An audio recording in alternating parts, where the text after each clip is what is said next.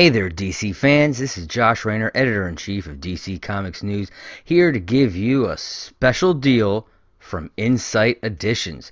Insight Editions is an amazing company who sells books and collectibles from all sorts of pop culture, whether it be DC Comics, Marvel Comics, movies like Die Hard, Harry Potter, Alien, everything out there in the world you can find. You got books, collectibles, pop-up greeting cards. They have all kinds of amazing items, and right now you can get 35% off site-wide by using the code DCNews35. That's DCNEWS 35. DC News 35. Use that code and receive 35% off site wide at insighteditions.com.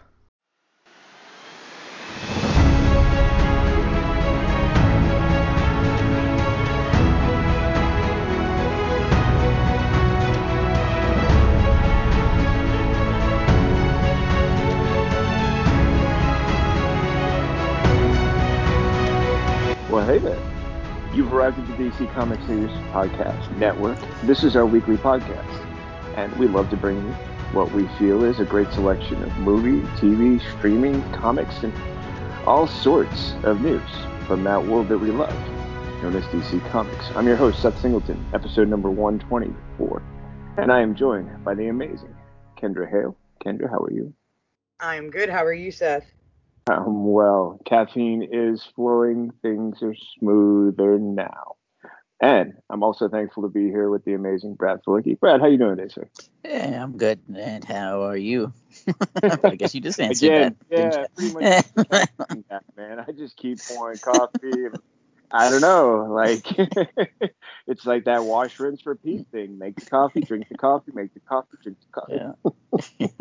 Folks, I'm not guaranteeing it's all going to kick in by the time we need it, let alone by the time we're done with this recording. But the coffee is flowing, so there's hope. Don't worry, give me time. I'm going to get you there. I've got the amazing Kendra and Brad with me. We've got an amazing list of comic-related news. We're going to start things off in the movie news segment. And there's this little project you might have heard of called Suicide Squad by this director, James Gunn. It's kind of, making some waves here and there. And the Suicide Squad has recently taken over Empire, and they've got a whole slew of covers. It looks like 6 in total. And I thought they were pretty cool, but you didn't tune in just to hear me. So I'm going to start off with Kendra. Kendra, what do you think about these Suicide Squad Empire covers? I think they're wonderful. I love the amount of detail that's put into them. I love how you get to see literally every character put on display and have a spotlight shown on them. I think they are really neat. And if you are a collector and a fan, then these are going to be must-haves for your collection. Brad, what about you? Yeah, Empire always has the absolute best covers. They're always, being American. It costs. These magazines aren't cheap, Empire, but the covers are worth the price, and they are similar to the cover that came out a few months ago that had the whole team, but with these kind of like individual close-ups. But I got to tell you, my personal favorite is the one that that pencil sketch looking one is really, really cool. So that's my personal favorite. What about you, Seth? That one is really cool, right? There's something very comic book about it. Like the others definitely feel like they're kind of movie poster-esque. I feel like I'm looking at like oh God, what's the one that my wife's always into? It's September Vogue. I don't know if you guys are familiar with the craze that occurs with those who are fashion related. Boy, wait a minute, Brad, you know about this. You're a fashion guy. I do actually. So September Vogue. It's like, it's just this is like amazing outpouring of just like, I don't know. I've heard joy. I've heard a mixture of like Christmas and falling in love. I'm not sure, but that's what a lot of these covers, they just had this cool sort of very stylistic glamour. But then you get to that last one, it definitely felt comic book like, and I really dug that. That was a pretty cool setup there. Plus, our thinker with those things sticking out of his head, sort of looming over everything, makes for a nice ominous foreshadowing, perhaps. Now, because it's Suicide Squad and it's coming out August 6th, and that means you're just going to hear more and more stories as we get closer. We're actually recording on July 4th. That's right. The amazing people with me, they're holding off on all the barbecue and fireworks until they're done with all these great stories with you. So I don't know. Send them a hey, give them a wave, send them a thank you, whatever. I'm just letting you know that that's what they're doing on your behalf. And as we get closer, news about Suicide Squad is just going to continue. And it's been confirmed that there's a post-credit scene. So was there much more to take away from this than the announcement that there will be a scene? Or did you guys unearth some other interesting tidbit from this story? Kendra? One of the things that I took away from this story specifically, I mean, in the last, I would even go so far as to say decade or more, we've seen that end credit scenes have been more and more of, a trend that's been happening is, to keep the moviegoers in their seat or those who have purchased it to see the after effects, to see a hint of what might be coming. But one thing that stuck out to me was that he had said in the quote that, in his movies, he has always had one that has been basically his baby or his brainchild.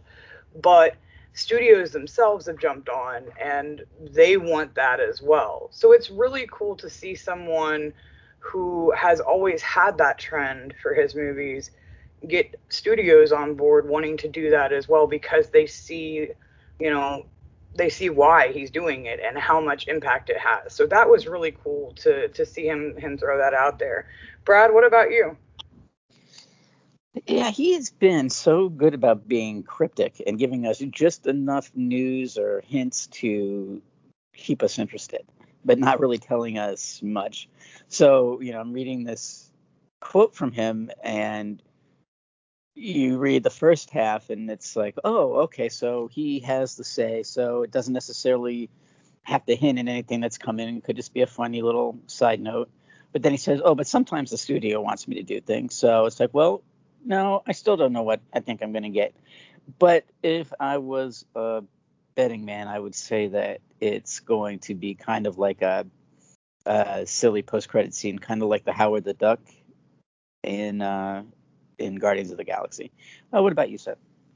Yeah, I'm in an interesting place with this one. So I do agree with what both of you were saying, Kendra. I think you nailed it. It's something that he has already made a part of his filmmaking style. It's not like he's just adding something on because of the studios, and yet at the same time, he's willing to modify whatever his planned or maybe not concrete idea for a end credit scene, if it works well with whatever it is the studio is asking him to do.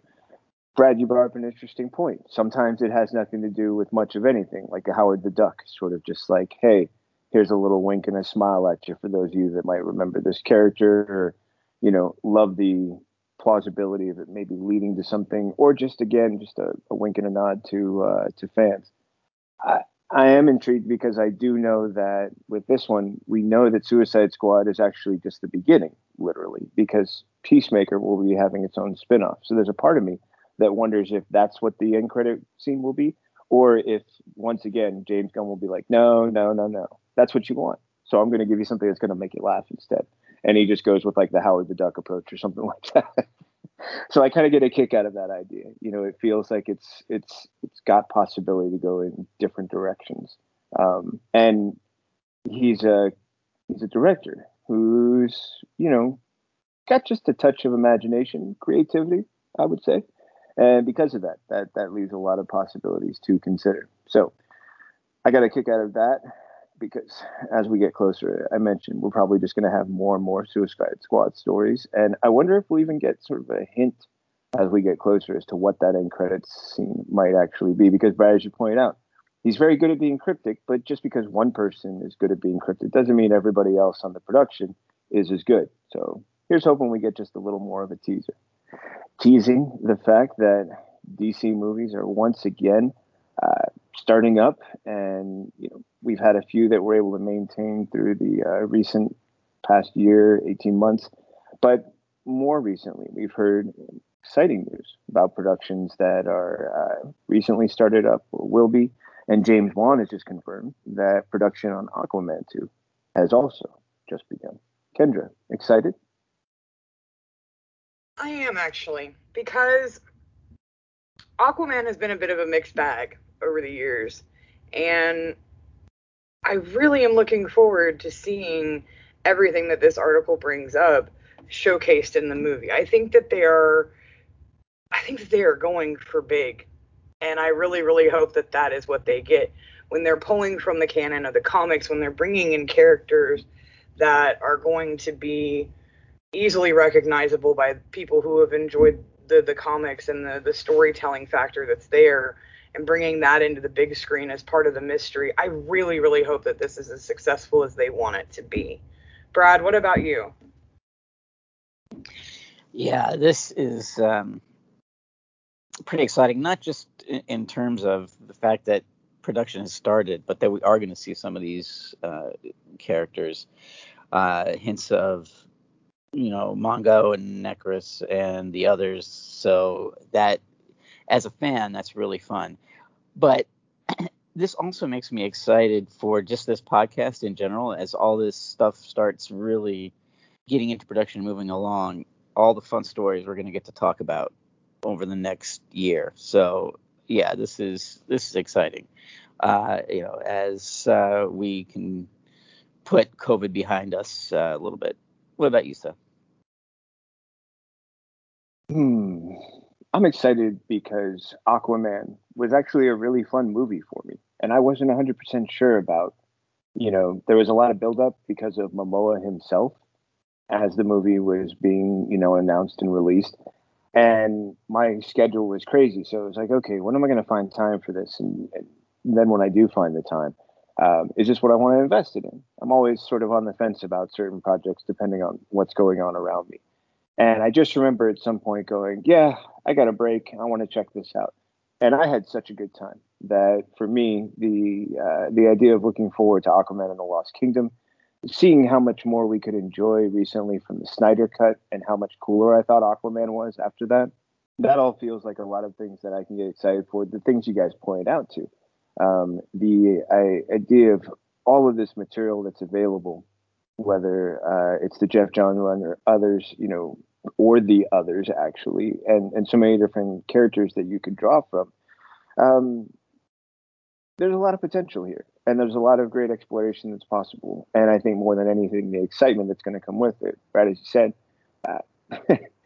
we're the lucky ones. This just means more and more stories for us to sort of like drool and salivate and wonder over, because the movie's not coming out till December 16th, 2022. So right around just under a year and a half that we have to talk about it until it comes out. And I can only imagine there will be more stories. I mean, I think we were up to like 4 stories an episode when Snyder Cut was in its final like 2 or 3 weeks. And we've seen that with other great projects. So I'm sure that as excitement continues to build, we're just going to continue to look forward to the great stories we get to share and the sort of fun tidbits that are going to be released along the way. One of the movies that has actually been great as far as like teasing me, at least with tidbits, has been the upcoming Shazam, Fury of the Gods. And I mean, it's everything from members of the JSA to what time periods are going to be set in. Like, there's so many great possibilities with this project that I love the fact that we now also have a production update from the director. Kendra, what do you think about this story? And did the update feel like it actually gave us something? What do you think? I think that it did. I like that they that Levy brought up that this is a very long shoot. That he compared it to two of the other films that he has been in, when it comes to like Annabelle and Annabelle Creation and Lights Out, and he's saying it's basically longer than both of those put together. And for an actor to admit that, that means they're putting the dedication, the time, and the passion into making this the best that they can for fans. And I know that people have been chomping at the bit, not only to find out who's going to be in this as an actor, what the story is going to entail, but also just to have it. Because like you said, we sit here and we salivate over these stories because we're given the hint of things that we have wanted to see on the big screen for so long coming to life. And we're finally getting that as comic fans. So I'm excited to see that this has been, such a long shoot. And yes, we have to wait until 2023 for it, but I really think that it'll be worth it if everything is up to the hype that we've been seeing. Brad, what about you? Yeah, I'm pretty hyped for this, and I do like the idea that it's a long shoot. It means that we're in for even more action and bigger set pieces and things like that this time around. And it would be great to get just a little peek at some footage around fandom time. So, we'll see. But, I think the first one, the first Shazam, really surprised people. And I kind of expect the same out of this one. I'm really looking forward to it. And again, this is just one of those things where we have a lot of fun stuff to talk about as these productions continue. And we do, we have until 2023 to wait for it, but still these little drip drops of information, can help with that wait a little bit. What about you, Seth? Yeah, I think they've got a pretty smart crew. I really was one of those people who was impressed with Shazam. Like, I had pretty high hopes. I've liked what I've seen Jeff Johns do. I mean, he's proven more recently with things like Stargirl that you can lift this stuff from the page and bring it to the screen in a really great way. And Shazam blew past all my expectations and hopes. Like, I was really thoroughly impressed. And knowing how long they've had to wait, how long we've had to wait with the recent breaks in production, I feel like there's going to be an intention to recognize just how long it's actually taking. Kendra, you brought it up so well. In comparison to so many other projects that are mentioned, this one's taking that much longer. And that's something not only you want to be aware of for the crew, but you also want to be aware of for your audience. It's a bit difficult for them if they feel like they're in the dark. And so letting out these little bits of information. I mean, I can be honest with you. Every time I scroll across one of these stories and I'm like, that's right. This one also has Helen Mirren and Lucy Liu on top of, I think it was Joel Centineo, who we've got, and a number of other castings that have sort of kept the wheels spinning in my head. So I think they're going to do a nice job between now and 2023 of giving us those little bits of information, continuing to keep us interested. Because when it's the right project, I mean, come on, how long have we been interested in Black Adam? Really?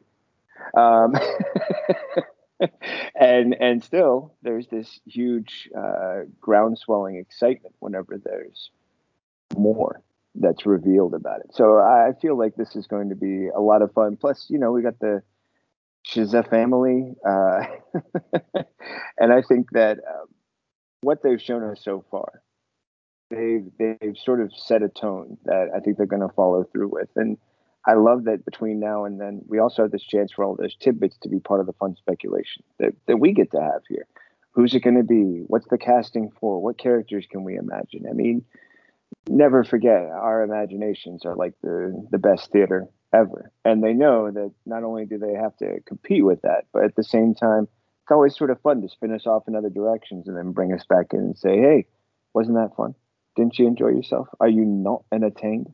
So with that, I'm going to shift this out of movie news because, man, we have so many great news stories. Moving us right into our next category, TV and streaming news, is the announcement that Batwoman is casting for 3 new characters, including Renee Montoya. Kendra, what do you think about this story? This is probably one of the most important stories to me, and that's because Renee Montoya is one of my absolute favorite complex characters of the DC universe. I mean, I like that we're getting 2 new original characters, and both of them it looks like are going to be from the same family, mother and son. We're getting Jada Jet and Marquise Jet. And one of the things that I find really cool about that's just a quick note of it, is that the son is cited as going to be uncontrollable by anyone but his mom. So that lends to a cool couple of episodes if they do that right. But Renee Montoya is the focus for me, and I cannot wait to see who they are going to bring in as her, because for Batwoman itself, that is history. That I hope that they're going to be doing that right. I know that there have been a lot of the different stories and attributes that have been taken away from the comics, but that one specifically is one that I really truly hope that they do justice to the story of the comics and the history of the comics. If they do that, this has the potential to become my absolute favorite show. Brad, what about you? Yeah, I really love the idea of Renee Montoya coming to Batwoman. I've always considered both Batwoman and Renee Montoya two of the most iconic LGBTQ characters in comics. So it makes and Renee Montoya is a Gotham centric character, so it makes perfect sense that she's going to be part of Batwoman. I'm super excited about that. And yeah, Kendra, I totally agree that this is a very important story this week. What about you, Seth? Yeah, I think it's a great story. I mean, one of the most important things for me is just all of the challenges that Renee Montoya went through in the comics. And I think if you can capture as much of that as possible, bring it to life, you know, in Gotham, and also allow her to be a great lens to pull us into, I mean, the day-to-day struggles and challenges of not only being a police officer, but dealing with so many of the elements that exist within Gotham, as well as what I always enjoyed was the never-ending sort of journey for Renee. She was probably the best next. Oh goodness, I'm totally escaping his name now because my French bulldog just like totally crawled in my lap and totally, dude, you totally distracted me. Question. Her question was like so phenomenal. Yeah, I know, right? Dogs. Kendra got me. You understand this. Yeah, he just totally was like, dude, I'm here. Attention. Sorry. Whatever you're doing, drop it. Yeah. So with Renee, I love the fact that we can ground a little bit more in the GCPD, that we have an opportunity to um, bring this character to life using such a rich history of comic book material to draw from. And also, as you both pointed out, she has been a great focal point for so many different journeys that others can see themselves in her through the challenges she's going through. And I think she's one of those examples of just how powerful people are when they do the hardest things that some of us think, no, I can never do that. And she's one of those great examples of, yeah, you don't have to be a superhero to be a great person, to be your best person. And I love that example. I also love the fact that we've got these other great characters like Jada, Jet, and Marquis. And yeah, Kendra, I get a kick out of. I will not be controlled or helped or listen to anyone but mom. Only mom. That's it. Like there's some fun, rich possibilities there.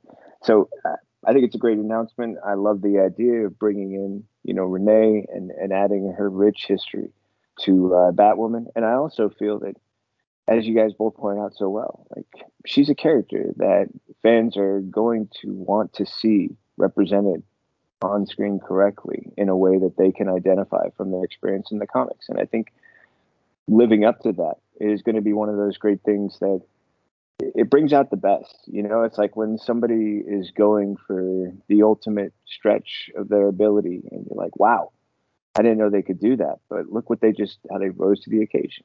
I think Batwoman's proven it can rise to the occasion. And I think with Renee Montoya, they will. Now, as it said, whenever there is something that is happening on one end of the spectrum, there's always something that will be happening on the other. So Batwoman is getting 3 new characters, one of which is Renee Montoya, but they are also losing Doug Ray Scott, who will not be returning for Batwoman season 3. Kendra, what do you think about this story? I like how respectful this story is, first of all, because it's not like a clickbait for this one, because they set it up beautifully by saying that Doug Ray Scott, that this was always planned for him. He had an intense storyline as Commander Jacob Kane, and it was always going to be the ending that he was not going to be coming back.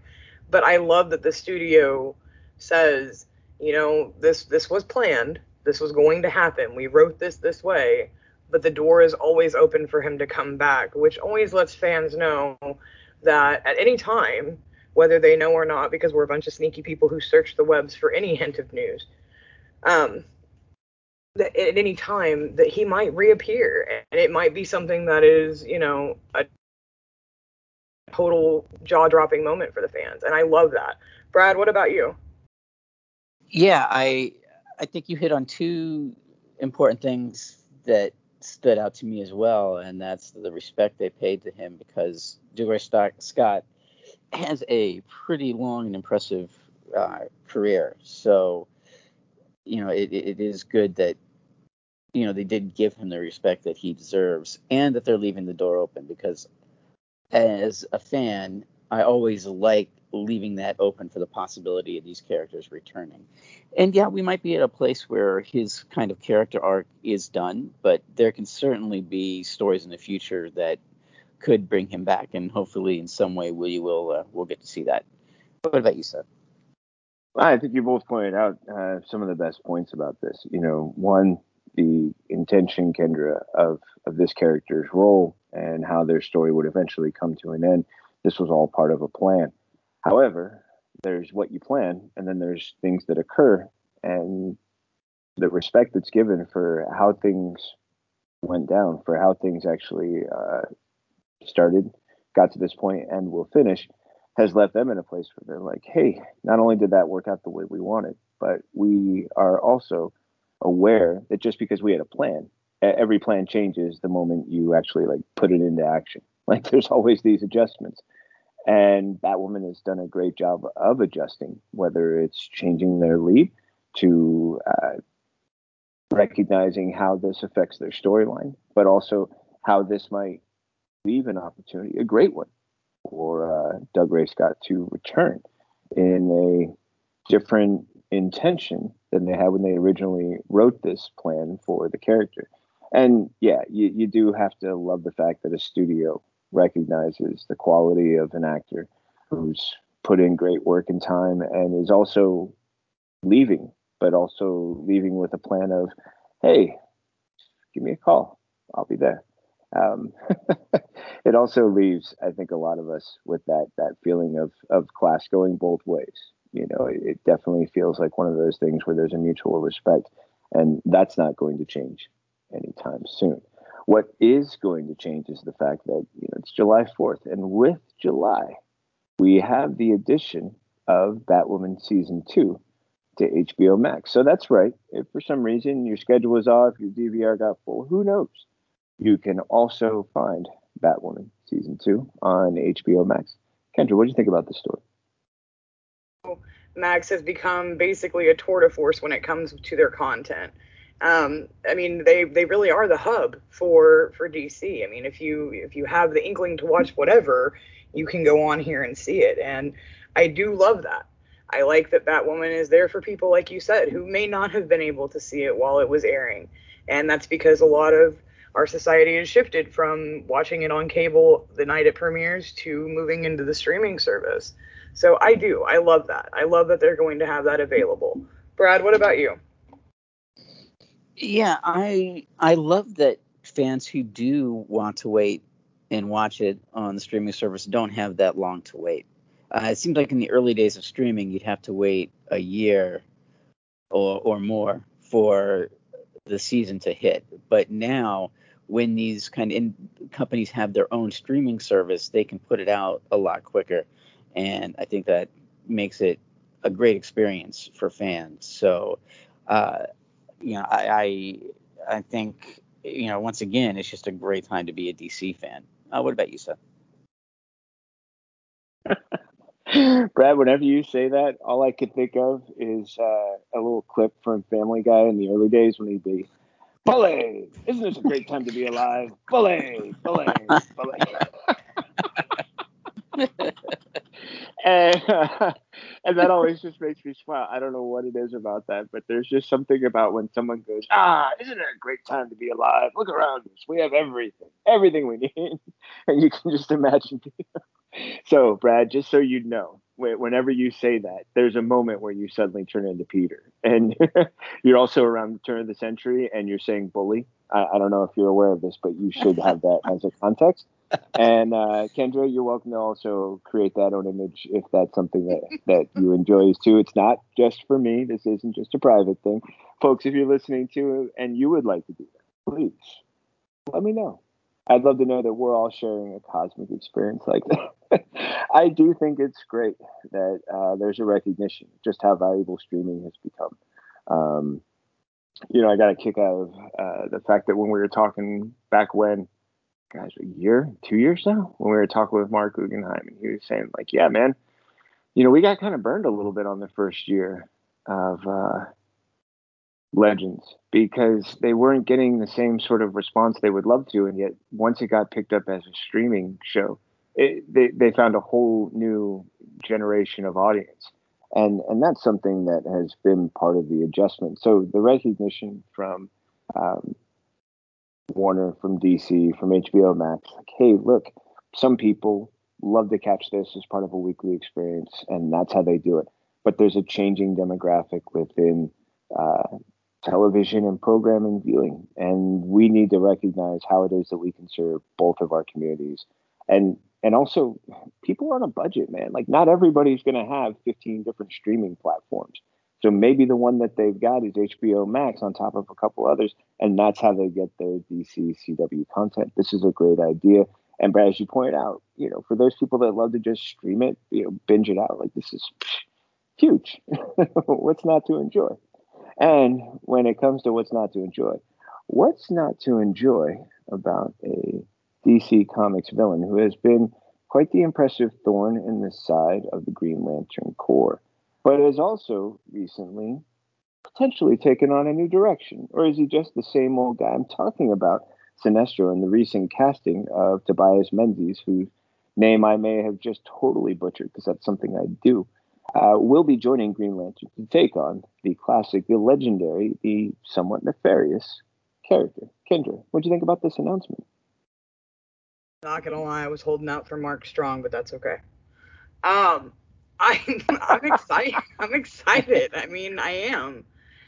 I mean, this is a guy who has already proven his chops in Game of Thrones and also on the Crown itself. So he's used to big roles that need personality and character. And seeing him not only as Sinestro, but before Sinestro became who we almost all identify him as, is going to be an interesting bit of watching. I mean, it's going to be cool to see the predate and see him come into what we know him as the the scary, nefarious guy that he's going to become. It's going to be interesting to see what they do with him to get him where he needs to be, and I'm excited for that. I mean, I'm sure that he's going to do an amazing job, and I know I'll be paying attention to see how it plays out, as will you guys. Brad, what about you?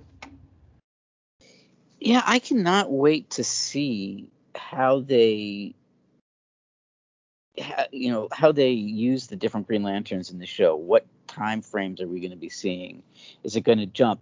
Is it going to be like an anthology where every season is a different lantern? I really can't wait to see how that plays out. And this just makes me more intrigued because, kind of like you said, it's an early version of Sinestro, and he was one of the greatest Green Lanterns. So that really, really gets me curious, just how they're, what they're going to do with the character. What about you, Seth?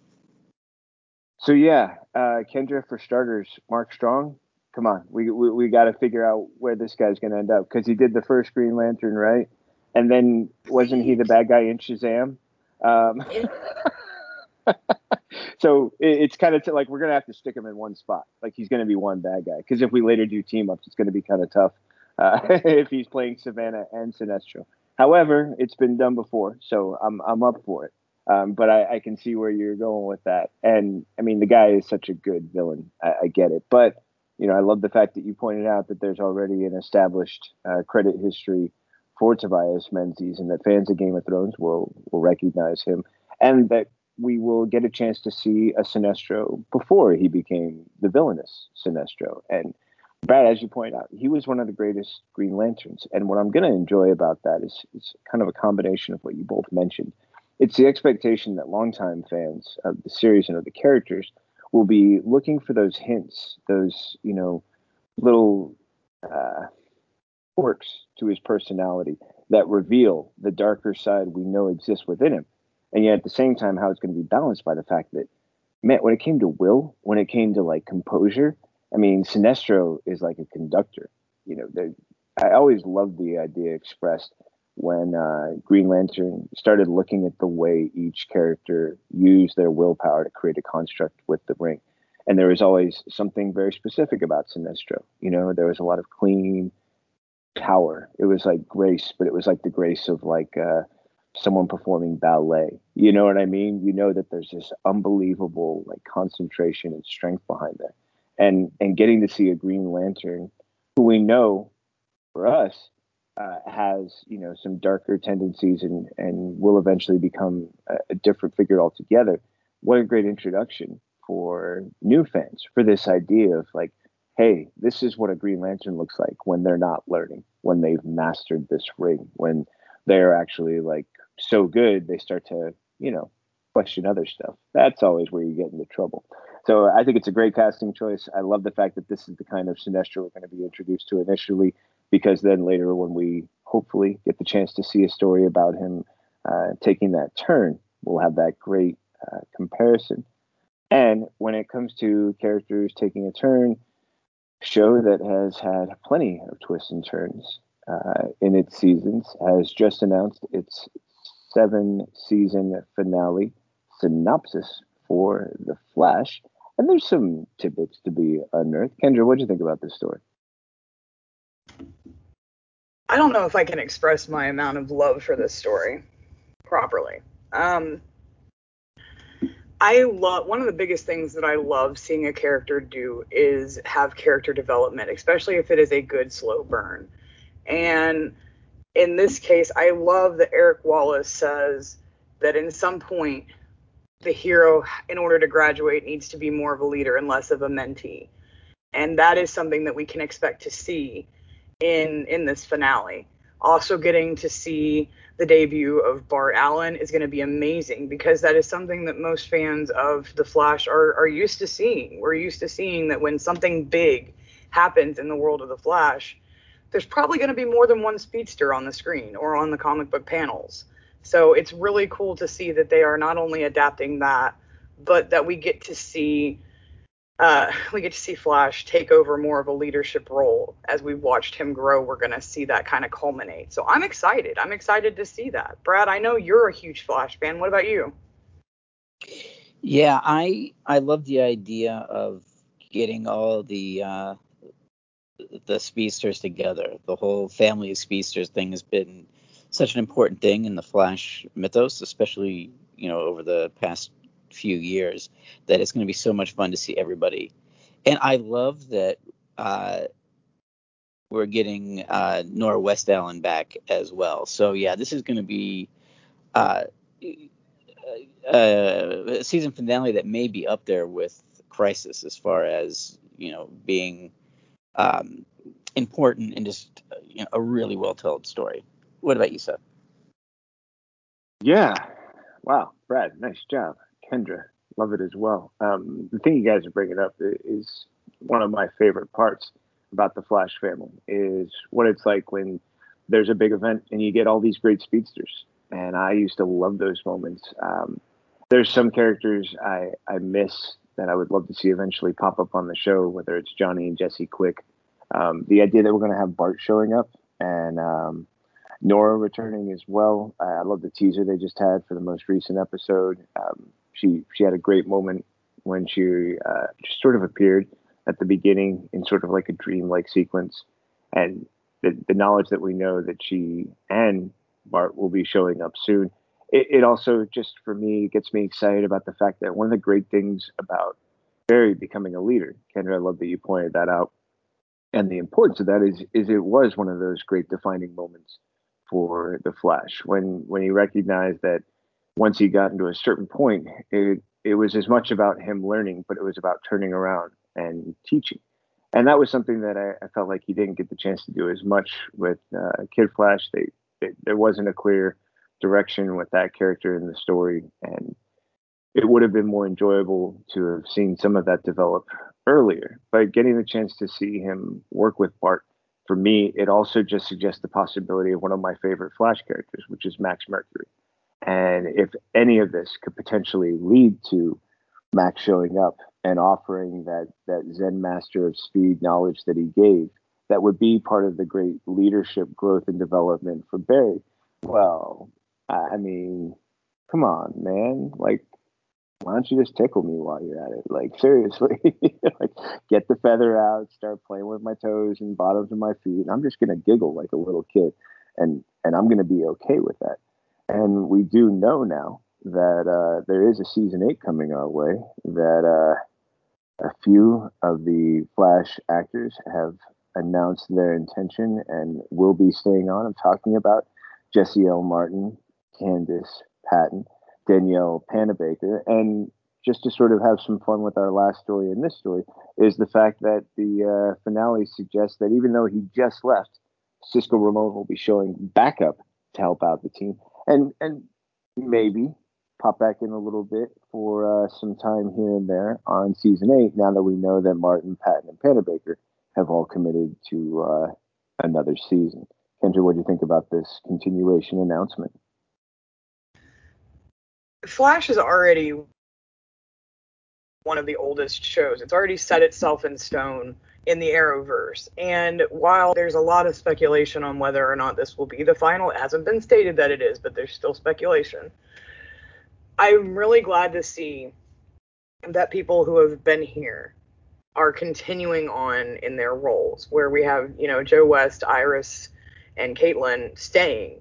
And of course, Grant Gustin is already here through season 8, so his deal just stayed the same.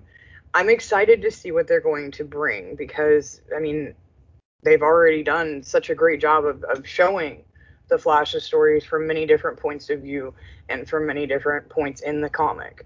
So it's exciting to think about what they're going to be bringing to the plate for season 8, and having these, mainstay characters there is just going to help further make that anticipation rise. What about you, Brad? Yeah, I really love this story because we've talked a lot, so many stories of people leaving shows. So it's kind of nice to have news that people are staying. And I really do think that Danielle Panabaker has been, and Candace Patton have both been such anchors for the show that it just would be a real shame to lose either of them. They're so important to the foundation of the show. So I'm really glad that they are, going to be sticking around. We've lost enough cast members, so it's good that we're going to still have them around. What about you, Seth? I just love the fact that we know that the gang's going to be all together for next season. As the story pointed out, Grant Gustin was already had a contract in place that ran through season 8. So now it's just a matter of seeing who else from the squad will be able to continue on. Panabaker, Patton, Martin, they have all played instrumental roles in the story of the Flash. And I think when it comes to Patton providing that lightning rod for Barry, which has always been one of those great things about Barry and Iris, is something that the show needs in order to maintain all of the great things it's done so far. I think on top of it, Martin's been just a joy. I think he offers that, ground level experience for what it's like for law enforcement to deal with the situations they're dealing with. He also has that great father perspective, and the man can sing. He's got pipes. There's always the chance for another musical episode when we know he's coming back around, as does the rest of the team.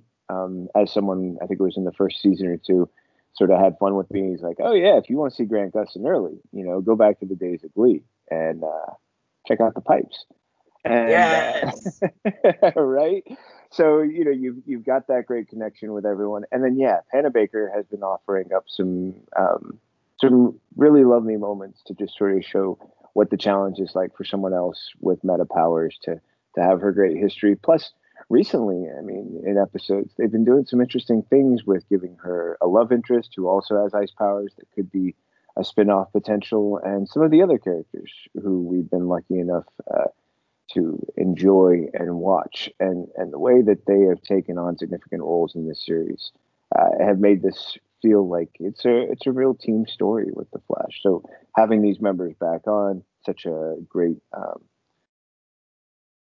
for me, it's one of those great things to always continue looking forward. I remember way back when it was like the second episode numbers for season 1 came out for the Flash, and how quickly what's his name from Arrow was to say, like, man, you guys can go for 10 seasons if you want on these kind of numbers. The fans will be there. This. Enjoy all of it. And man, I hope they keep pushing. I just hope they keep pushing as far as they want to keep doing it. And I know if they do, I'll be there to watch. Just like I will be sticking around every time there's a new episode of Legends of Tomorrow, because the show just makes me laugh and chuckle. And recently, there was some fun in one of the episodes that let us know that the Hall of Justice still exists. But unfortunately, if you're Nate Haywood, aka Steel, that doesn't mean that you actually get a seat there. Exist or not, getting a seat, a whole other story on top of things. Kendra, are you a Legends of Tomorrow fan? What did you think of this story and how it talks about the recent episode? I feel like I've been so positive this podcast, and I normally have at least one story where I'm like, oh, this is that story. I mean, I like this is my naysay story. I like that they're bringing up in Legends of Tomorrow that, something as recognizable as the Hall of Justice. But the biggest part of this article and what really stands out to me is that they haven't done jack with it. All that they've really done is basically say, like with Nate Haywood in this episode of Stress Western, that he's not good enough to be at the table. Which, I mean, okay, that makes sense. But if you're not, why would you bring up something so iconic and then not do anything?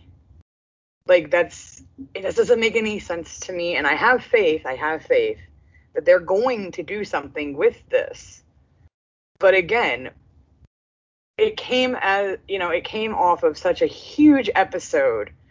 I mean, it was at the pinnacle with Crisis on Infinite Earths. We get to see the Hall of Justice, and then nothing happens. It's like, the best analogy I can think of off the top of my head is James Gunn giving us something so freaking cool at the end of a credit scene, and then nothing is done with it. It was just there to be there. And that's not something that I think that they can afford to do with the Hall of Justice, given how important it is. So I really, really hope that they utilize it. I'm glad that it's still being touched upon. But why keep that so prevalent in fans' minds if you're not going to do anything with it?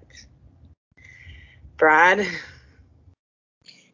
Yeah, I don't know what to expect with this, because Legends is such a quirky, irreverent show that maybe they will use it in some way that plays it just for laughs. So, Kendra, I get where you're coming from, but, I do have faith, that little S of hope that Seth likes to talk about a lot, that there might be some more weight to this story and bringing back the Justice League and Legends. So, yeah, I don't know. I guess I'll withhold judgment until I see what happens. What about you, Seth? Yeah, this definitely felt like a steaming pile of foreshadow. It just really felt like it was such a drop in line. Do you know what I mean? And the way it came out, it was like, okay, so we know the Hall of Justice is still there. We know that there is a form of a Justice League that Barry, had this inkling of idea for when he helped introduce it all to everyone. But then, what are we actually doing with that? And there's been some challenges. I mean, the Arrow show has gone off the air. Supergirl will be ending soon. So I feel like with that flux, there are still questions in the minds of fans. Like, so was that just a tease, or will we ever get back there? Now, the great thing is that when it's done by Legends of Tomorrow, there's such a meta feeling involved with the show. I mean, every time they talk about, oh yeah, the season finales. Oh, don't worry, you'll experience it. Like their awareness of finales and crossovers, and their willingness to sort of just throw things out like that. Sometimes it's just a throwaway, and other times it is an actual foreshadowing. So for me, I know nothing's been established yet, but there's a part of me that feels with a time traveling show, there's an opportunity in a future episode, maybe the finale of season finale for Legends, to go to that moment just for a moment, and just to have Dave be like, okay, how do I get a seat? Or, man, I can do something right now, and have some fun with it. So I would love it if this actually leads to something. But if not, then I'm going to be kind of annoyed because you really got my hopes up. I've been hoping, and I'm going to keep hoping because, as Brad pointed out, that's kind of one of those things I do. But I would love the hope to lead to something instead of it just being like, well, I'm just holding out hope because that's what I do. Um, I'm gonna sit back and see how this season continues that teaser for me because it's just too good. And why pass it up? Like, why not have some fun with the Hall of Justice? And in doing so, potentially bring us back around to this Justice League idea in some way, shape, or form, or maybe even just gauge fan reaction and go from there. I could keep going on this for a while, but I love the possibility. So for right now, I'm just leaning into possibility. And with that, we have one more TV streaming news, then we're going to take that quick ad break. And that is, we're not done talking about James Gunn. Because remember, he's got that spin-off from Suicide Squad, Peacemaker. And not only does this story point out to a recent tribute that he paid to Wrapped actors, but a tease of 2 more weeks of production. What did you think of the tease, Kendra? I love it. I do. This one is so fun. I do. I do. I love it. I love seeing all of this. There's so much love in this post that I have to kind of sit back and be like, you know what? It's really cool to see such a great dynamic between everyone who's a part of this. I mean, they have so much fun together. They pick on each other. There's so much just happiness that is centered around this that I'm excited for 2022 to see this. I wish them the best, and I'm excited to see what's going to happen, what we get to see, what the storylines are going to be, and just it's going to be just a big ball of fun, and I'm excited for that. Brad, what about you? Yeah, it's hard not to love the love that everybody is showing here, and it's really kind of cool too that the production has wrapped. It's too bad that maybe we can't see this before 2022. Once Suicide Squad is released, there'll still be a big buzz around it, so it'd be nice to see it sooner. But you understand that I'm sure James Gunn is going to have to do a ton of press when Suicide Squad comes out, so he'll be occupied. So it may take a little while to finish everything up, but I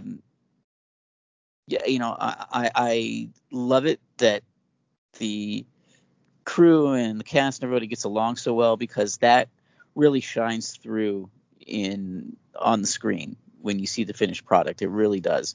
I think that's one of the reasons why people love Firefly so much, is that the cast got along so well, and it was like a family. And it's nice to see that looks like kind of what's going to happen with Peacemaker.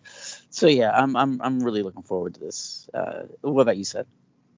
Oh, it was a great story. I mean, I was hooked as soon as I read the part about the 3 beautiful weirdos.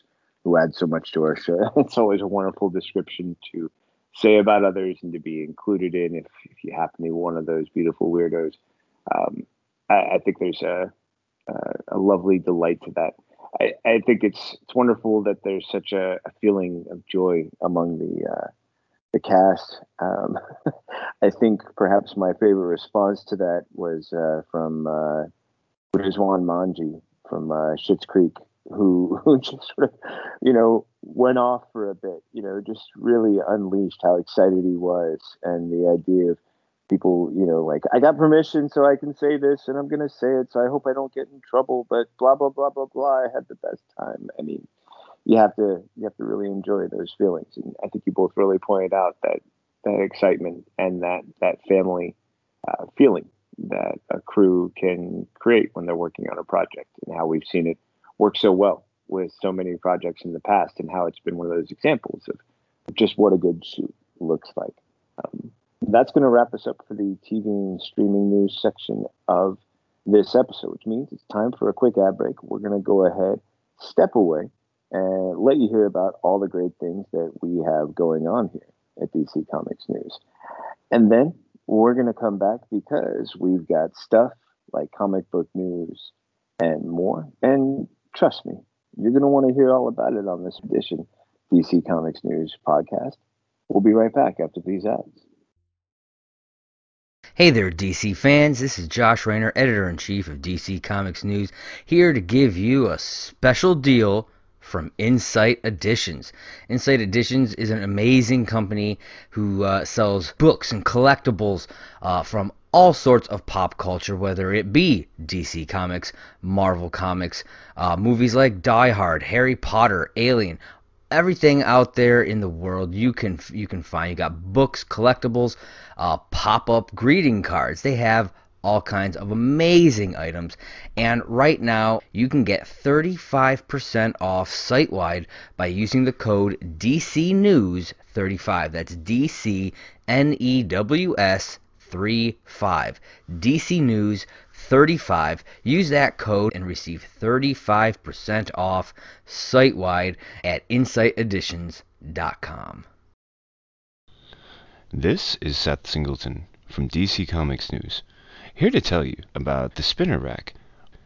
Each and every week, DC Comics publishes so many great books, it can be hard to decide where to invest your time and money. And that's where the Spinner Rack comes in.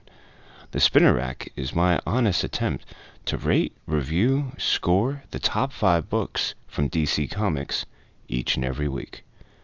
How can you listen? It's easy.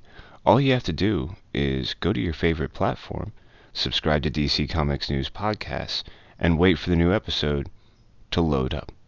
Join me each and every week as I sift through the best from DC Comics and pick my top 5 books. Can't wait to share them with you and to hear your scores when you share them with us, right here on the DC Comics News podcast.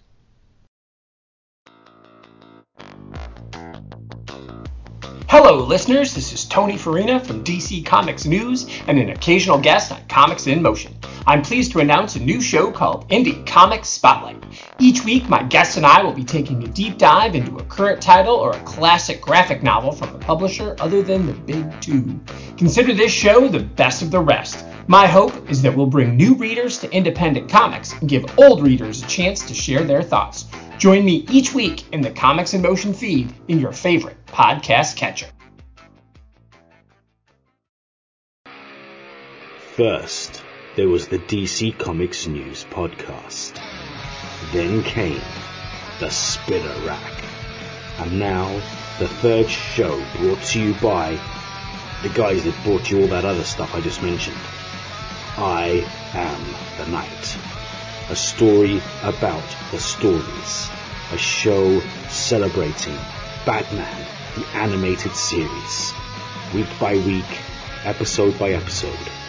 Just when you thought it was safe to put on a pair of headphones, I am the Night. Why, hello there. I'm Seth Singleton, and I'm here to tell you about Mad Pup, a Harley Quinn cast. 3, 2, 1. Harley Quinn? Harley f***ing Quinn, what have we learned from this crazy show? Making bat shark repellent relevant since 1966. Oh, look, Ogre. And we've gone completely off the rails. I hear the bat signal. Shut up and battle me, Nards. I definitely do not that. In need of an adult-sized nemesis. Humans make good fertilizer. You can't with Lois Lane. For sake. I'm a damn good cop. Lot of lasers. Educational and informative. The DC Comics News Podcast Network presents Mad Love, the Harley Quinn cast. Back to you, Seth. So, tell us your thoughts. We'd love to hear from everyone out there. Or not. That's really up to all of you. F***ers. Picture this, someone who knows nothing about comics. Someone who knows comics from movies, TV, and video games. A complete Ultra Comics nerd. You pick the character you want us to talk about. You send us the questions you want answered. You make the show. A podcast by fans, For fans. Making new fans. superheroes, or dummies. Part of the Comics in Motion podcast network. What's up, everybody? I am Kelly Gaines for DC Comics News. I am Tony Hasty for this show. And we are here to introduce our new show, DCN After Dark. This is the late night talk show for all of the wild ideas, fascinating concepts, and scandalous tales straight from the DC universe.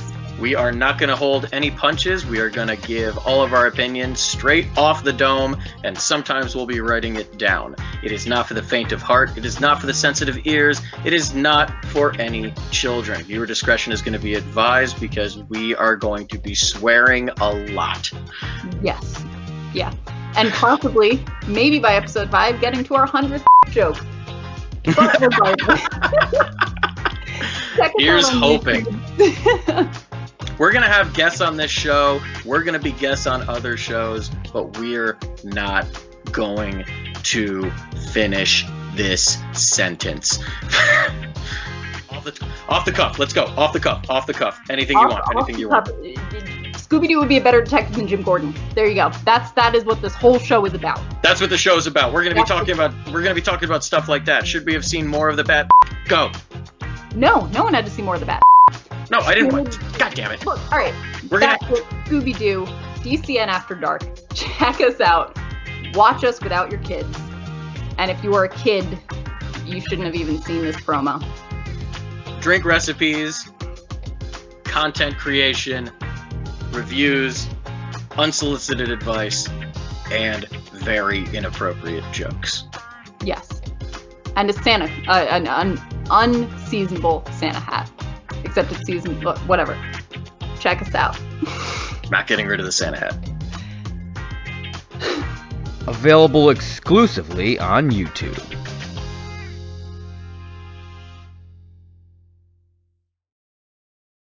And just like that, as promised, we are back. The ads are over. I'm your host, Seth Singleton. I'm with the amazing Kendra Hale and Brad Flicky. We covered the movie and TV streaming news segments. Time to dive into that great source material. I'm talking about comic book news. And to start things off, I'm talking about the fact that Grant Morrison will be taking a break from DC after his soon Superman and Authority titles. Brad, what'd you think about this story? Or, sorry, Kendra, I switched it up on you. Yeah. Kendra, you're up. What'd you think about this story? I was going to let Brad go. Like, all right, do it. Go. I mean, you got to respect Morrison.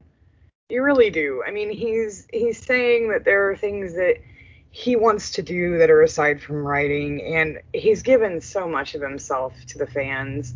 I mean, I know he's given me some great memories and some of the best stories I've ever read. So I look forward. I wish him well. I want to see what he's going to do outside of things. I wish him the absolute best. Brad, what about you? Yeah. He's a legend, so he can do whatever he wants. And I think that when he does return to comics, it's going to be as good as he ever was, and fans are going to love it. So I I get it. I wish him the best of luck. But it seems like he hasn't done a whole lot with DC recently. Maybe I'm missing something, but he had the Green Lantern series that everybody loved, and he had the Wonder Woman Earth 1 Volume 3. So, he seems like maybe this is kind of a good time to take a break when he doesn't have a lot of DC stuff on his shoulders like he has had in the past. So, yeah, I'm sure we'll see him again in DC soon enough. What about you, Seth? I'm intrigued. I mean, he spent so much time with DC. I mean, they talk about the amount of time, depending on how far back you want to go and where you want to start, your own timeline as far as his work with DC. At one point it's described as a 17-year stretch, but then it's 29-year one if you include 80s and 90s work and the hiatus. I mean, I think when you're working as much as he has and continues to do, there comes a point where, for whatever reason, as he describes it almost, he kind of sees it as being an apology, a way of saying, yeah, sorry I stuck around so long. And that apology, love letter kind of came through Green Lantern, which, my goodness, that stuff he was doing with Liam Sharp was just absolutely gorgeous. I mean, some of the most phenomenal storytelling and art I've ever come across. And I think at some point, for whatever reason, there's new directions to consider. Some of his indie stuff, Proctor Valley Road and some others, I know that some of those projects, as he mentions, are considered for adaptation. He's looking at taking those and novels and looking at that project and production process. And I'm sure with time, there's always, a question of when it's the right time to try and pursue something like that. Brad, as you pointed out, he doesn't have as many titles on his shoulders right now. So maybe this is the best time to step away. But his history as well, Kendra, as you mentioned, this is a guy who's done so much. So I kind of feel like when you've done that much, you sort of know when it's your time to step away. And also, maybe just timing wise, there's things you want to pursue, and there's a short window for that you have to go after at some point. So for whatever the reasons are, I love the fact that we get one last title from him with Superman the Authority, and I also love the fact that there's this sort of interesting thing about this was something he was working on kind of quietly on the side while Green Lantern was going on, and yet because of how things went down with the past year, we're getting it now. So we do get this one last piece, even though Green Lantern was supposed to be the goodbye letter. It's an interesting quandary, and I'm curious what this last bit of Grant Morrison in DC, at least for this stretch, will be with Superman the Authority. I loved the Authority when they first came out, so seeing that sort of mix between Superman and some, well, not always known for following the rules type heroes should be a lot of fun. More on the comic book news front is the revelation of a new Batgirl costume for Fear State. I'm intrigued. Kendra, what was your thoughts? I really love seeing this one in motion, and you get to see that in on the cover for the Fear State, and I'm really excited. I mean, the caption alone that we get to see, there's a new state of fear after the Bat family receives misleading intel from Oracle, and Babs didn't send it herself. I mean, I love it. I love that whole drawing in to see not only, the story, but seeing her swinging. This suit is really gorgeous. I mean, I know Brad's going to go more into detail, but I love it. I mean, I think that it looks really good when put among the other members of the Bat family. She still draws my eye. I think it looks practical, functional. It looks badass. Brad, what about you?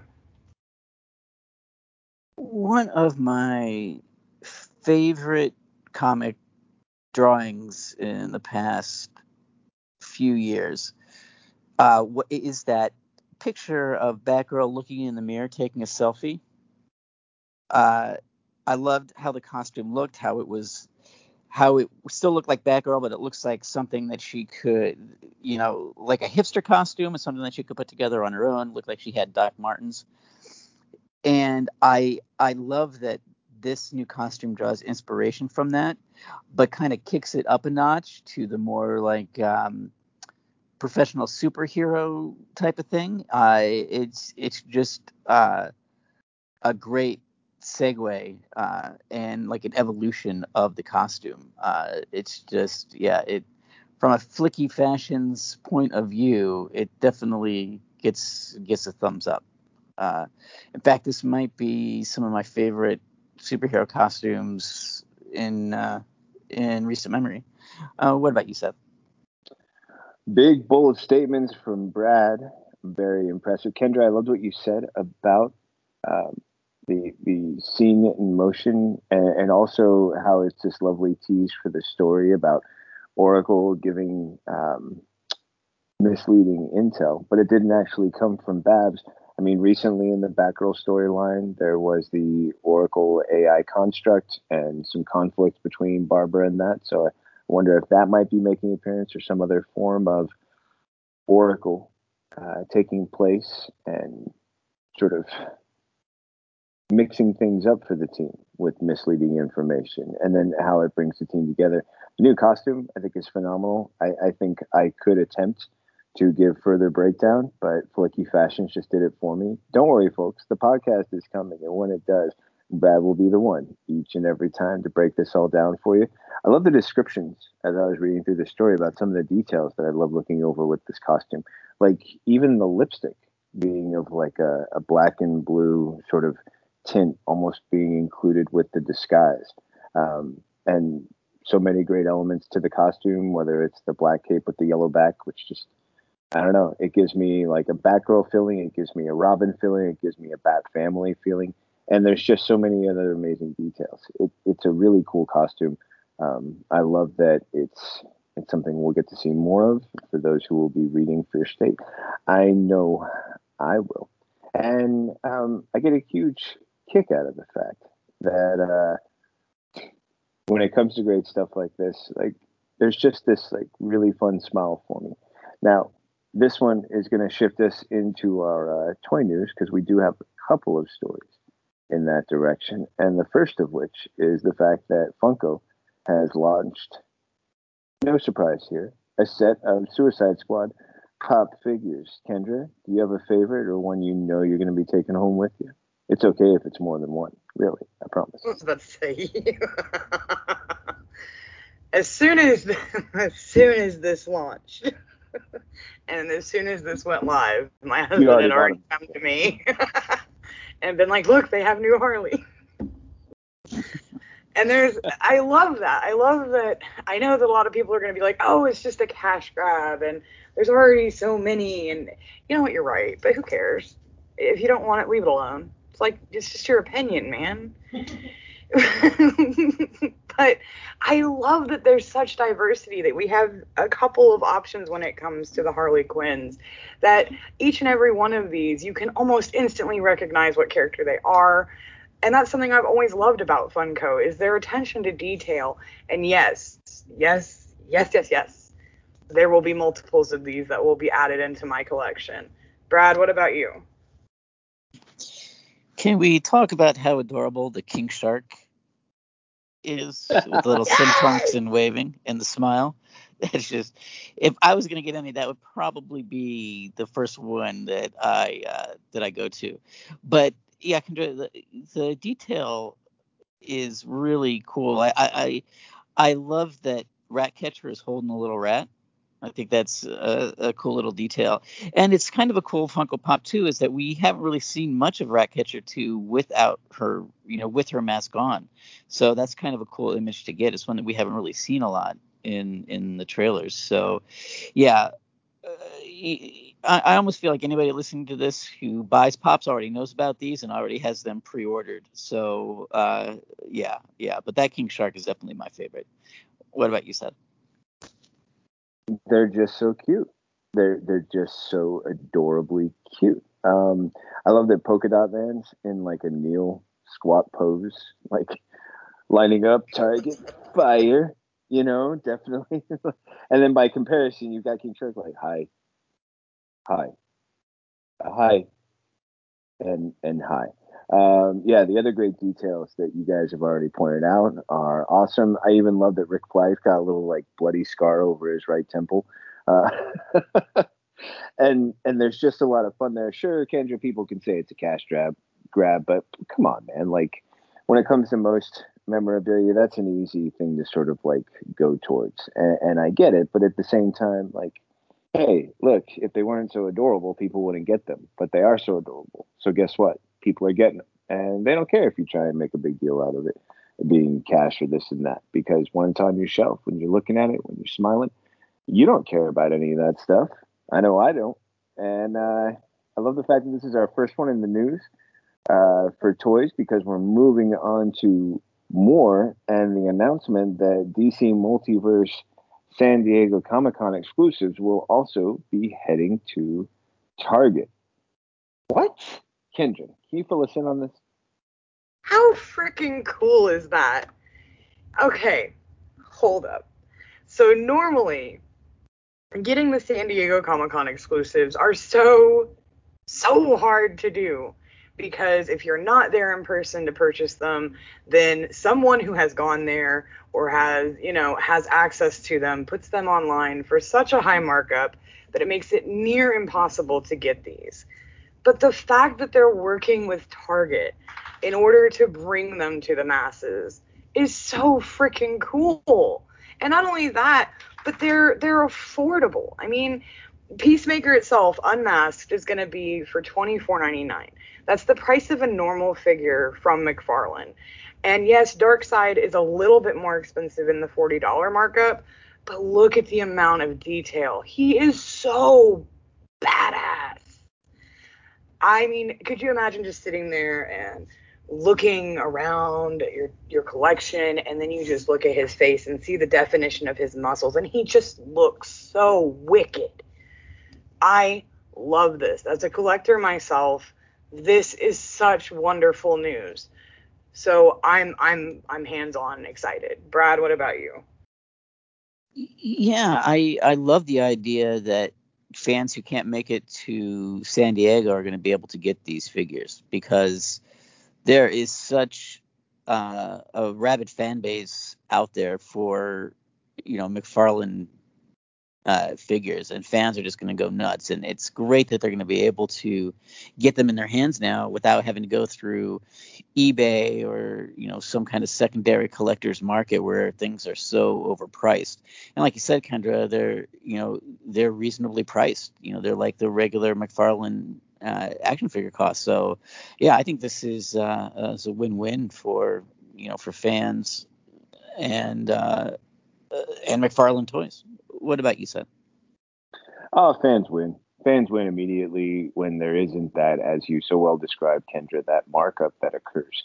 The exclusivity of A, can you be someone who gets to Comic-Con, and then B, be someone who buys one. And if you don't fall into either of those categories, well, guess what?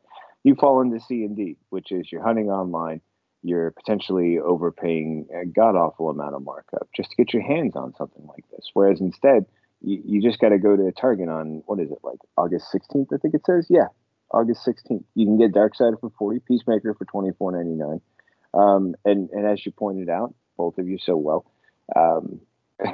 this is a chance to actually like get your hands on this. Kendra, I can imagine looking around your collection and being like, and there is my super cool Darkseid. And then one little tidbit that right? Yeah, that caught my attention was if you go through the description for each of the figures, they give a bunch of great stuff, the moving parts, the posability, the stands. And then I noticed with the one for John Cena and the Peacemaker is that figure includes one of 4 pieces that when combined with the remaining pieces will assemble King Shark. Anybody else see that? Yes, and I was waiting because we have a story coming up about that I have side notes on. So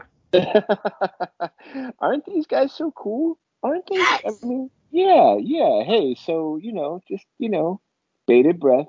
Hang on.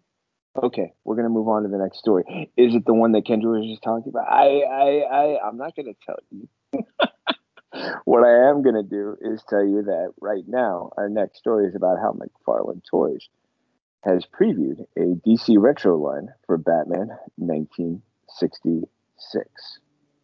Go ahead and get excited because my dogs are snoring in the background, so I can't get them going at all. But that's why I've got Kendra and Brad with me. Kendra, your thoughts? This is so cool. So cool. So McFarlane has done fans and collectors a supreme justice with making sure that when he takes a character and he makes it into one of the figures for a line, that he makes sure that he can give you all kinds of just happy, joy feelings. You look at it, it's instantly recognizable.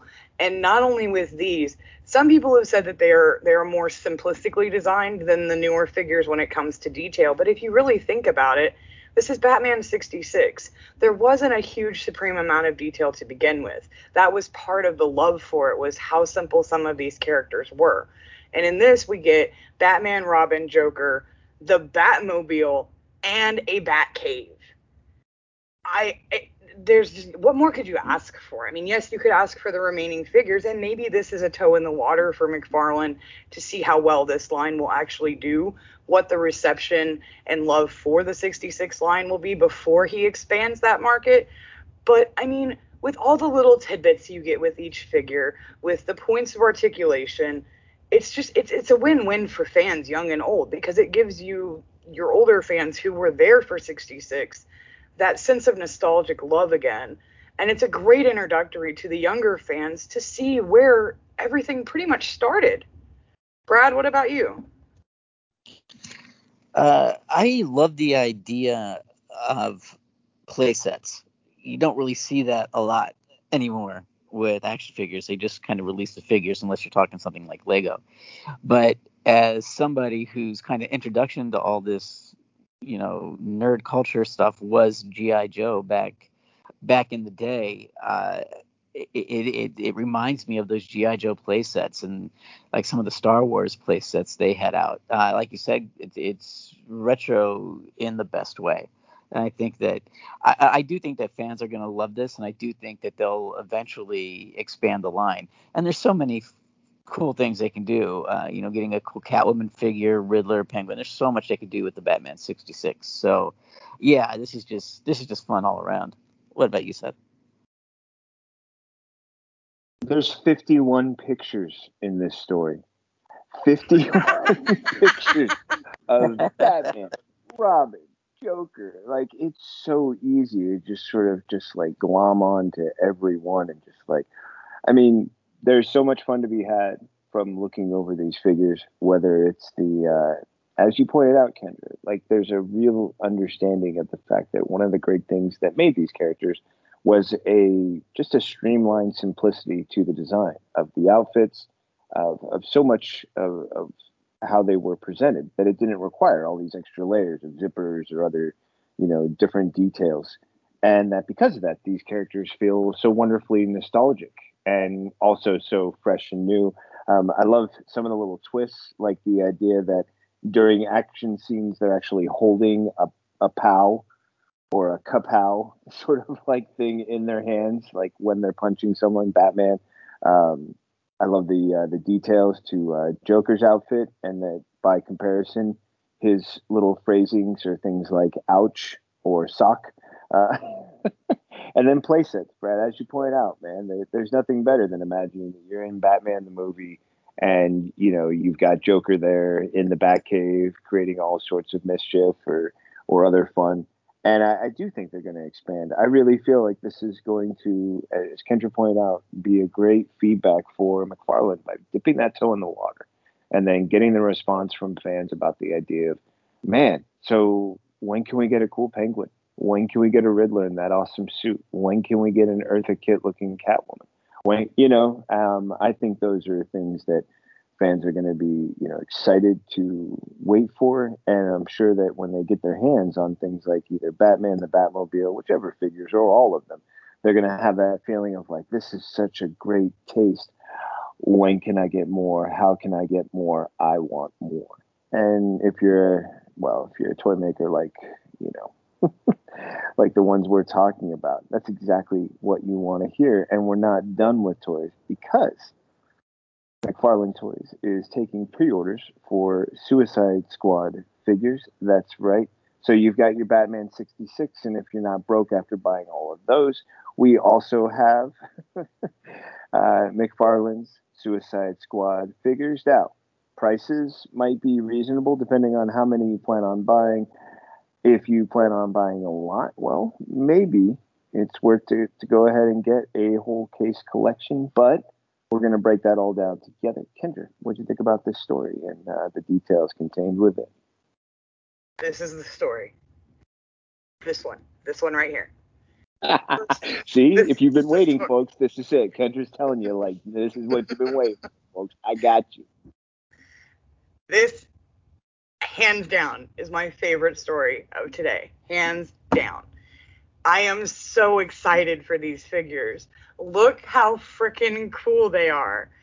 I mean, you get Harley and Polka Dot Man and Peacemaker and King Shark and and Bloodsport. They're so cool. And yes, there is the option to do the Build-A-Figure because each of them, one at a time, is $24.99, and each of them come with a piece where you can make your own King Shark. So if you're wanting the whole collection as a completionist, there you go.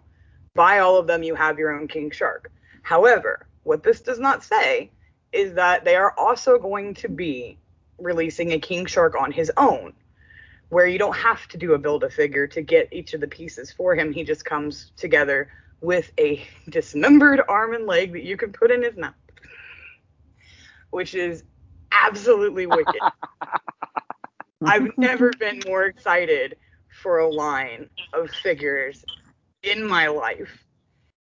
Each of these looks so cool. They look like they just stepped out of the movie. Can you imagine? It's wonderful. I am excited. Take my money. I am Fry. Take my money, Brad. Yeah, see, I did not know about the King Shark, so that's a really cool thing too. I love looking at the packaging of these characters because the King Shark pieces seem bigger than the actual figure that you're buying, especially when it comes to Harley and like the bottom half of his torso. So it's cool that the King Shark figure is going to be so big. But once again, you've got McFarlane just knocks it out of the park with the detailing. Like the tattoos on the Harley Quinn figure are just perfect, and just the sculpting is just amazing all the way around. So as much as I don't collect toys, if I did, these would definitely jump to the top of my list. I'd be pre-ordering them now if possible. So yeah, I think that McFarlane Toys fans are going to, go nuts for these. And Kendra, I see your husband posts a lot about McFarlane Toys, so I'm sure he is super psyched about these. You have absolutely no idea. Yeah. Let me be your example for those of us that are going nuts. Because you're right.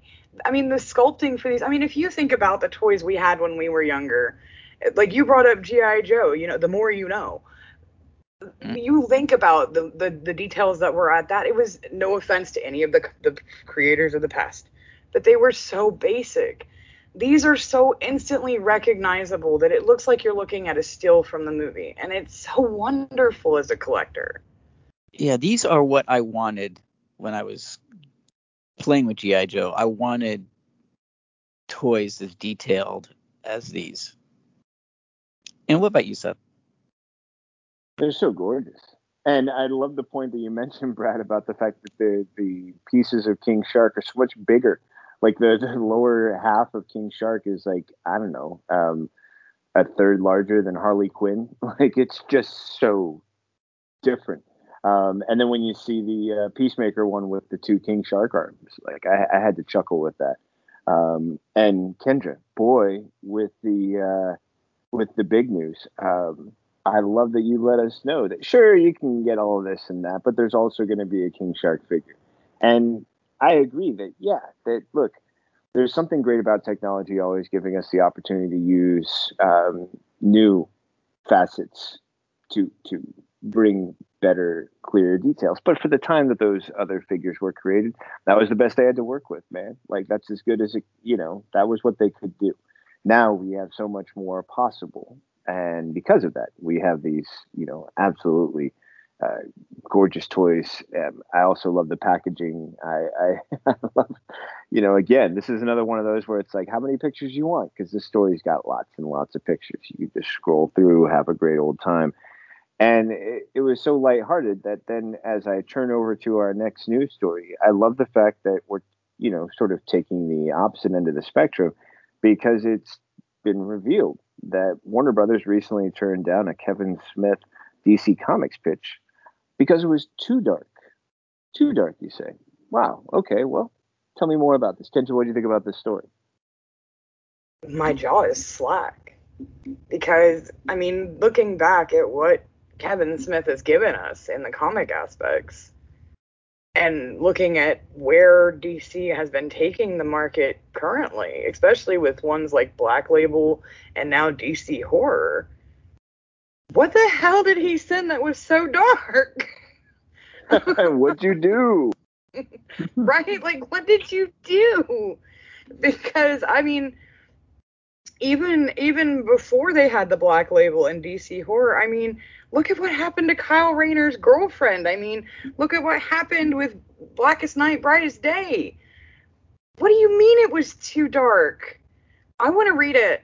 I want to know what was so dark that DC was like, yeah, we can't touch this. It's Kevin Smith. Brad. Yeah, I gotta say, I am very curious. And, you're right. With Black Label and everything, there shouldn't be too many, avenues, dark roads that they can't go down in some way or another. And it looked like it focused on the question. I would love to see his take on the question, especially coming from a dark area, because maybe you guys disagree, but I think Onomatopoeia was one of the creepiest Batman villains, hands down, for a long time, at least up until Punchline. And Onomatopoeia was super creepy. So as funny as Kevin Smith can be, we know that he can do the dark. So I just say, DC, let him have at it. Let him take the gloves off, and I'm sure you would be pleasantly surprised with the results. What about you, Seth? Yeah, this was such an interesting story. From the starter, that some people loved it and then just had to check with others about the property and the character, and then that ran into an issue. And then it's funny, but it's dark seems to be the only thing that they could agree on. Yeah, we agree it's funny, but we also agree that it's just too dark. And then it's about the question. Now that's where I get really interested, because, man, there's such a possibility with the question of digging into some of the darkest things that might exist. And it probably could be unpleasant, but yes, now, as you both point out, I want to read the story. And it's suggested in this article that he took a cue from Robert Kirkman and decided to go ahead and do something, basically remove all the intellectual property that would connect to Warner Brothers and choose to do this same story with a different character. But I'm also caught by the fact that this idea that he compared with Kirkman, this idea of being a hostage to my nostalgia, giving all of my best ideas because I love these characters so much. And that challenge of, he's been 20 years of trying to make the question and it hasn't happened. So now he has an opportunity to still tell the story he wants to tell, but just do it in a different facet with a different character. I'm curious to see how that's going to play out, because, what we've also seen is when someone has taken versions of characters and then turned around and told an amazing story. That was the whole concept behind Watchmen, right? Which was a pretty dark concept. But to take the Charlton characters and then, give them just little twists of individuality and then tell a story from there. how could Kevin Smith potentially do the same thing with a character who's kind of like the Question and still, draw on all of those great nostalgic feelings we might have for that character and then tell this dark story?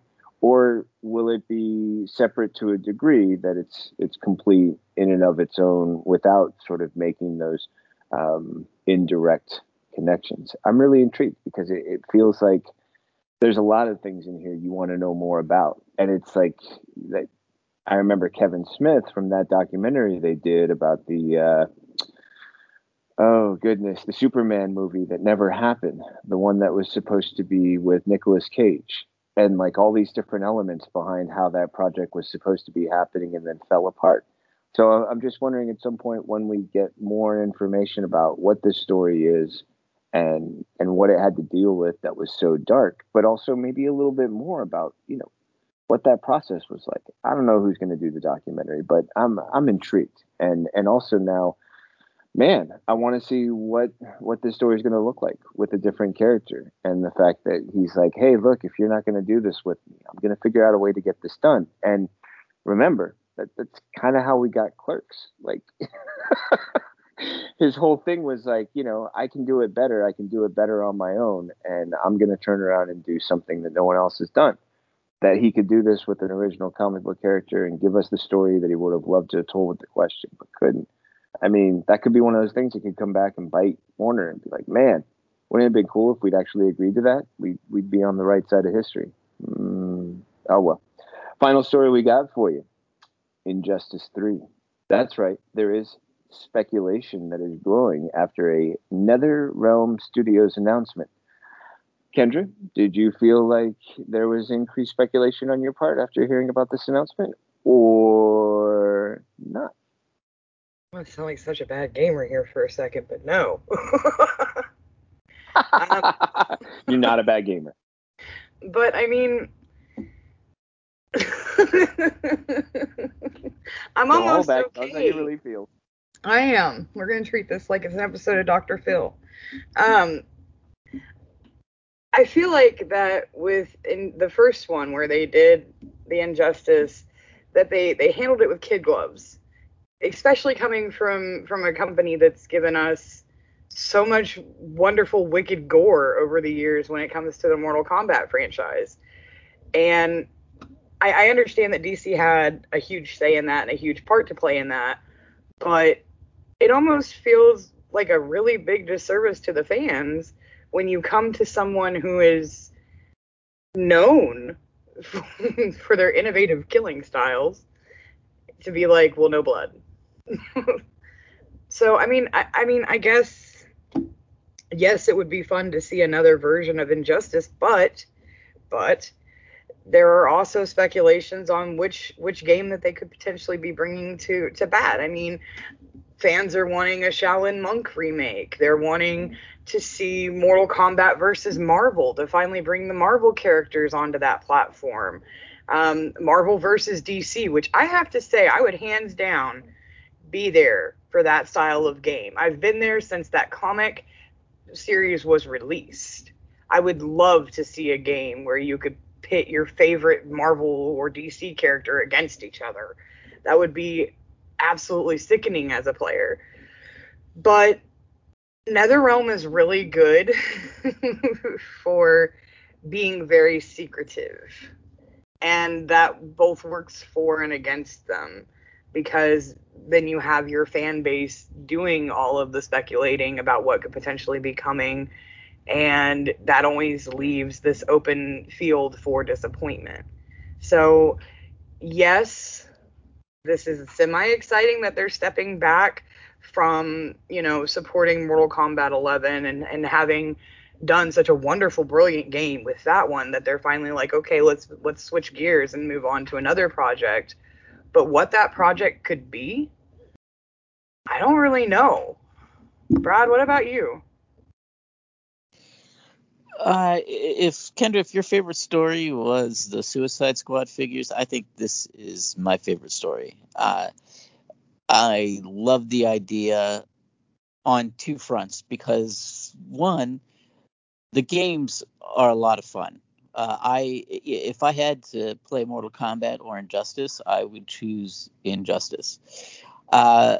So the idea of getting more is just tickles me. And not only that, but there's so many other characters that they can bring into the game. So that is fun to speculate about too. And on another is that, and this is a hill I will die on, that the Injustice comics are the best adaptation of a video game, period. And the fact that we could potentially get more Injustice comics, I love that idea. So my fingers are crossed that this rumor is true. So, oh man, yeah, I hope it's going to happen. What about you, Seth? Oh, dude, I'll die on that hill with you. No problem at all. Right, I was about to say, you're not alone on the hill, bro. Seriously, yeah. I mean, come on now. That Injustice comic series is just redonk, to quote the kids. I mean, really.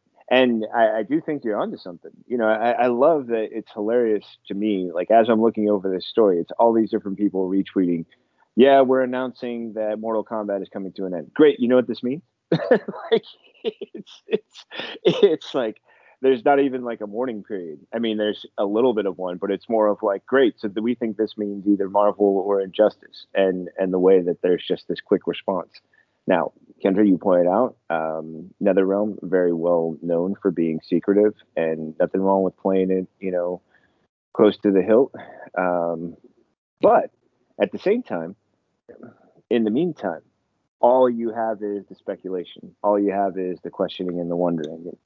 I don't know if you can hear it, but that's my little French bulldog, Bruno. And he's snoring because he's like, dude, I could speculate all day, or I could just take a nap and you can wake me up when there's something real happening.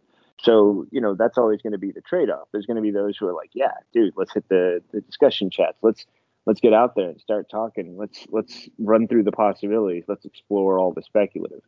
And then there's going to be the others who are like, yeah, just tell me when it's done. Just give me what I want and I'll be happy. Or just tell me you're doing anything. Yep. See, my pitbull Fiji, she was just like, dude, I'm out. Like, seriously, you're just going to keep talking about the story? So that was the flap of the ears. Like, dude, gone. I think it would be the smartest move in the world. I'm intrigued by the idea of, you know, how do you go from being bloody and gory to no blood? But at the same time, if you can do it stylistically, maybe transfer that whole like ridiculous gore to, oh, look, it just looks really painful. Maybe that's the trade-off. I don't know. I mean, there's always possibilities, but it's my psychopathic side showing through that I want the blood and the gore. That's hey, you know what? I'm good with it. I totally get it. I'm there with you. However, my one trade-off is like whenever there's in the movie and you get to see that the person's like elbow broken or something, I don't need a lot of blood and gore. That hurts. It just looks nasty as all hell when somebody's arm gets bent. You know what I mean? Like if the game trades off with that and like someone's got a dislocated shoulder and they're still fighting, but it's less bloody, I can get down with that. Like, you know, just transfer the scope of the violence to a different sort of degree and show me like someone with a busted leg limping to fight the other guy or something like that. And who needs blood? Like that gets me right. I think I'm there with you, Seth. Like if I see somebody in a movie get their arm broke, like you said, my arm hurts. When I see blood, I think, oh, blood.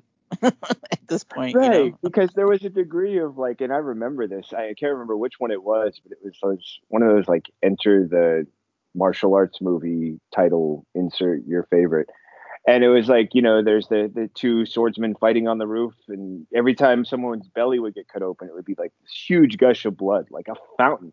You know, kind of like those fountains that they always show in Vegas, played the music. Like it was just this unbelievable, like, oh wow, this is just gallons of blood, mostly fake, and you kind of knew that. But that never got me the same way as when, like, yeah, you know, you shoot the guy in the knee, and the guy's like, I'm crippled and in pain and howling, like. That hurts. I can imagine what happens. I mean, I'm the guy who just had knee replacement surgery. Trust me, showing someone getting hurt in their knee really hurt, or the elbow break. Right? So I think you can transfer the violence in different degrees, and even if it's just making the characters look a little bit roughed up from the exchange, like that can. Anyways, we can get in and on to that for another discussion. All I can say is, hey folks, this has been episode number 124, and thank you so much for hanging out with us. That's our final story. This has been the DC Comics News Weekly podcast. we've had a great time talking about all these great stories with you, but you've been listening to us. And if you want to continue this conversation, well, Kendra and Brad, they're out there in the wider world. And if you're nice, just now, they might let you and us know how it is we can keep having great conversations with them, even when this podcast has come to a close. Kendra, how can the good people find you out in the big wide world?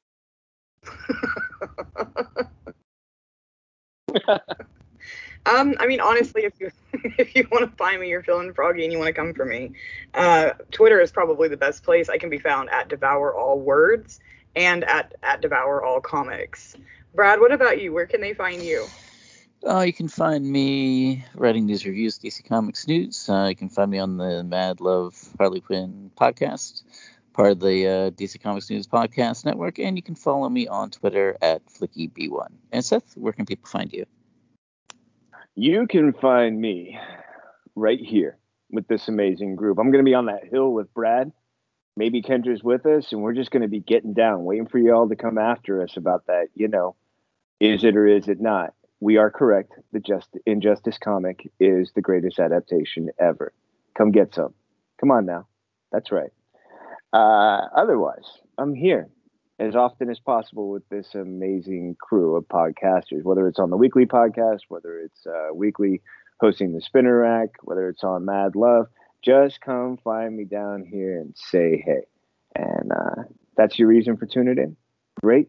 If not, well, Brad, Kendra, Kelly, so many other great ones, Steve, and so many others. I mean, they're all pretty good reasons too. Most of them probably better than me. I get you. I get that.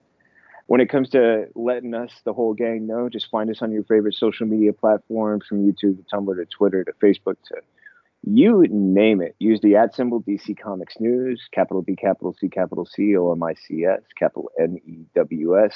Send us a message, send us a question, let us know what you're thinking, tell us how great we are. If you want to tell us we're not so great, send that to somebody else.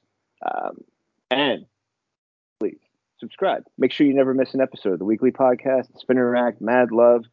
I Am the Night, over on YouTube, DCN After Dark. I mean, we've got so much coming your way. We don't want you to miss out. Subscribe. Make sure you never miss.